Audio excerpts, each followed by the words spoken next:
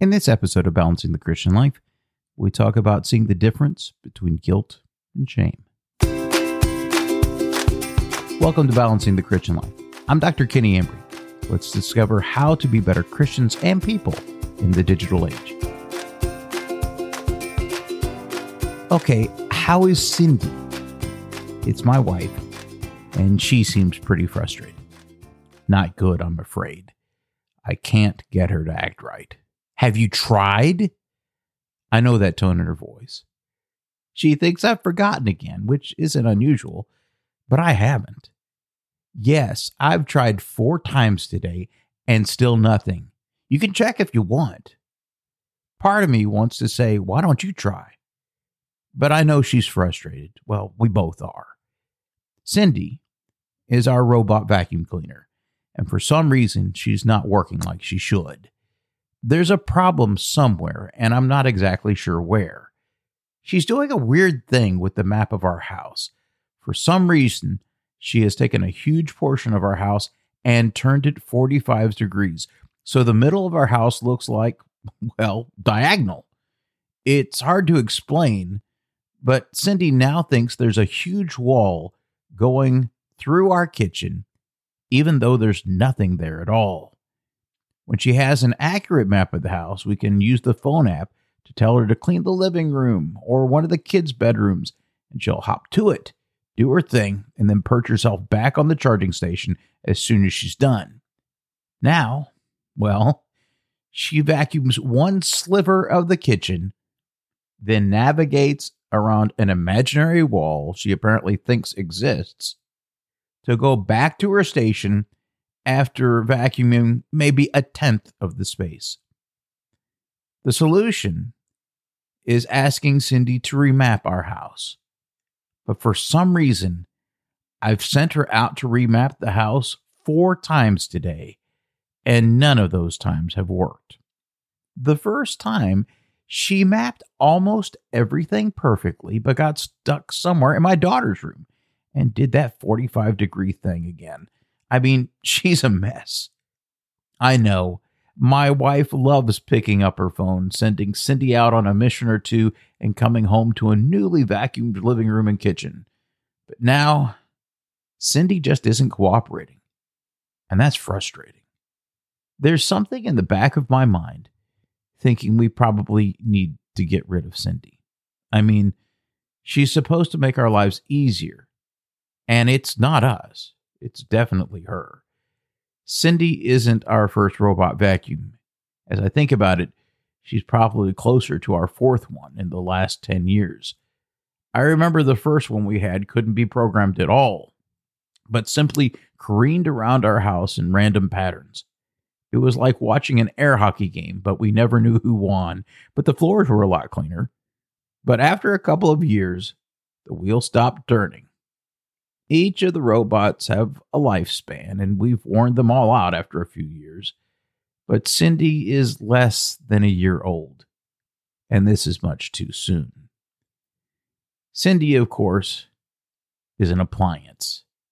Things wear out, things go wrong, and of course, we have warranties to keep us covered in events like this. But from Cindy's perspective, she doesn't know any different.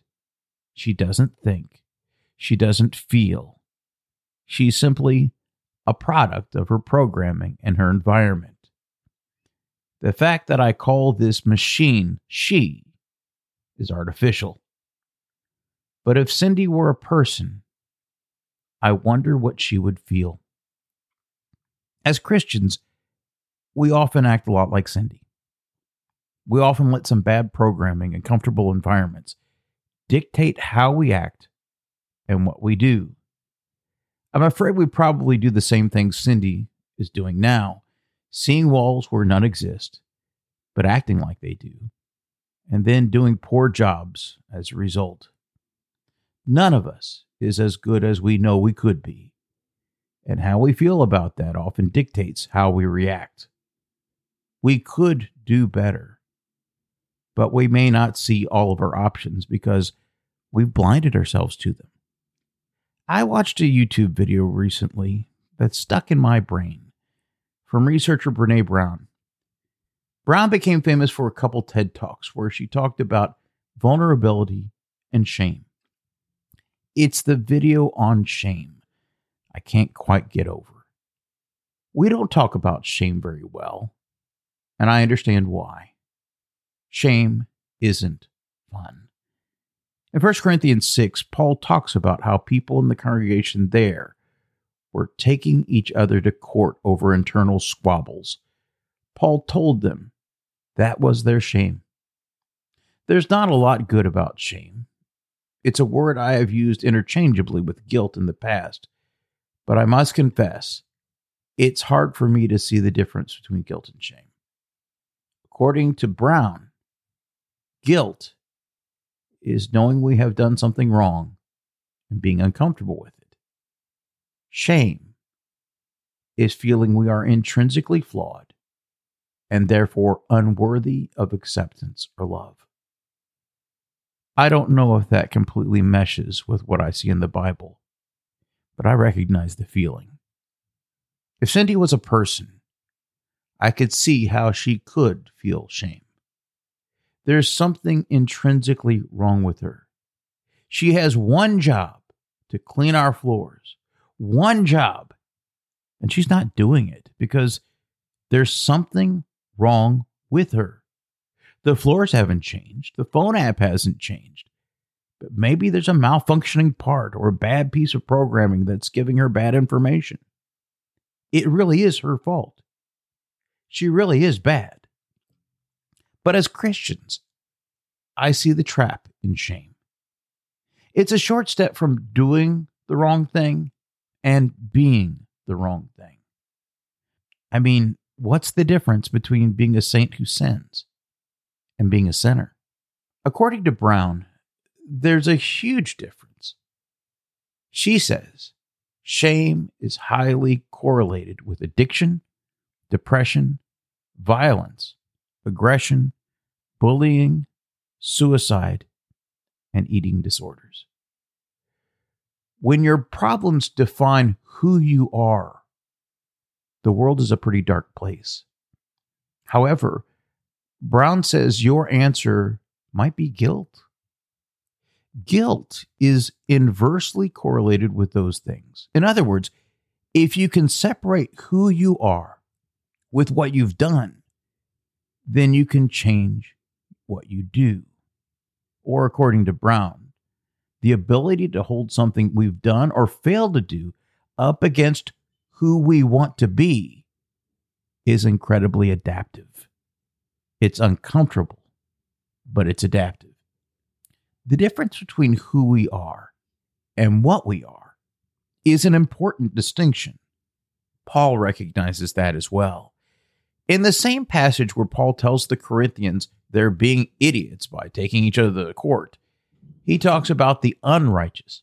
He says the sexually immoral, idolaters, adulterers, sexually perverse, thieves, greedy, drunkards, revilers, or cheats will not be a part of God's kingdom. But in case you think they were all better than that, Paul follows that list up with this: such were some of you. So, what does it mean that they aren't anymore? Well, we know it doesn't mean they hadn't done those things he just listed. It means they had been sexually immoral or greedy or drunk. They did it. The list of sins Paul just spit out were their problems. But did their problems define them? Or were they the things they had to deal with? The very next phrase, Paul answers our question. But you were washed. You were sanctified. You were justified in the name of the Lord Jesus Christ and by the Spirit of our God. Look, if your car is broken and you get it fixed, you use it again. You get to redeem your car. Is Cindy a problem, or does Cindy have a problem? Well, it depends on how motivated we are to save Cindy. Do we get rid of her or fix the parts that aren't working? When we talk about cars and robot vacuums, There's an economic formula that comes into our heads. Will we spend too many resources to get it fixed?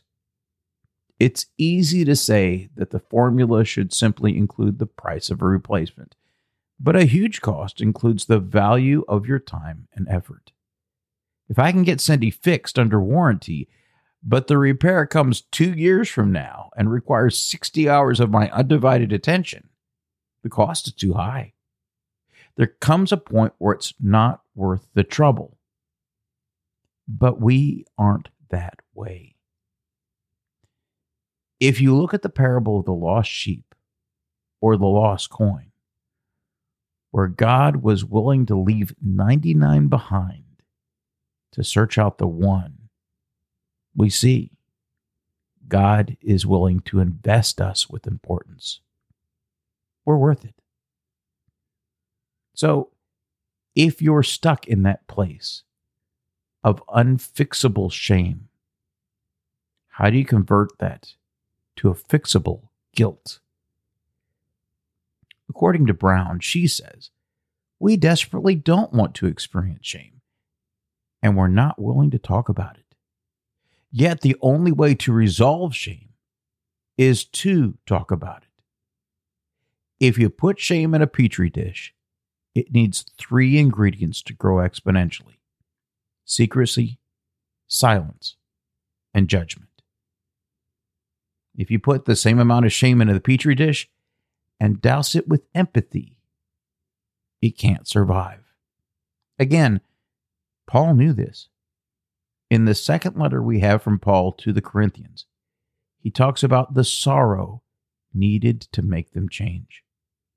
In that passage, he says in chapter 7, starting in verse 8, he wrote to make them feel bad in order to get them to change. For even if I made you grieve with my letter, I do not regret it, though I did regret it, for I see that the letter grieved you, though only for a while. I rejoice not because you were grieved, but because you were grieved into repenting, for you felt a godly grief, so that you suffered no loss through us. And that godly grief produces a repentance that leads to salvation without regret, whereas worldly grief produces death. In other words, Paul had to expose their vulnerabilities to make them better. The secrecy, silence, and self-condemnation had to go away. Why? Because godly grief leads to salvation. But we can't get that without being vulnerable, admitting our faults, and exposing the parts that just don't work. According to Brown, vulnerability is the core of shame and fear and our struggle for worthiness. But it appears that it's also the birthplace of joy, of creativity, of belonging, of love. Look, Paul was joyful over the ability of the Corinthians who had problems to face them. It's often easy to see other people's flaws and talk behind their backs, but it doesn't help them, and it makes you worse. The other thing I've been thinking a lot about is a portion of a speech by Teddy Roosevelt. It's often called The Man in the Arena. But the part of that speech that is so often quoted still rings true. It is not the critic who counts, not the man who points out how the strong man stumbles, or where the doer of deeds could have done them better. The credit belongs to the man who's actually in the arena, whose face is marred by dust and sweat and blood, who strives valiantly, who errs, who comes up short again and again, because there is no effort without error and shortcoming. But who does actually strive to do the deeds, who knows great enthusiasms, the great devotions, who spends himself in a worthy cause, who at the best knows in the end the triumph of high achievement, and who at the worst, if he fails, at least fails while daring greatly, so that his place shall never be with those cold and timid souls who neither know victory nor defeat. It kind of sounds like the Christian walk. Cindy has problems. Cindy is a problem. But she can't fix herself. I have to fix her or get her replaced. And it doesn't make much difference to me which. I'm minimizing costs. But God is very clear with us. We are not problems. We are his children, if we will choose him back. The only road to God, though, is to recognize our guilt and let him fix it. Because that is the path to joy, creativity, belonging, and love. Let's decide to stop letting shame paralyze us, and instead let guilt mobilize us. As for the good thing I'm thinking about, I'm grateful for simple pleasures. When I was a much younger man, it used to take a lot to impress me, but as I age, I see the wisdom in finding joy in smaller things. My daughter Abby and I talked about Converse sneakers a little this week, and it was fun getting a 12-year-old perspective on Chuck Taylor high top shoes. I feel pretty certain she'll forget that conversation, but I don't think I ever will. There were a few eye rolls, some laughter, and her telling me about this cool shoe she discovered that's been around since 1917. I just had to smile. As you may have gathered, I had problems with the edit with my second episode on Grace, which features Mark McCrary, Matt Henneke, and Wyatt Taylor. I promise you, that is an excellent conversation, but there were some syncing issues, and they'll get fixed this week, and I do plan to have that episode next week. So until next time, let's be good and do good.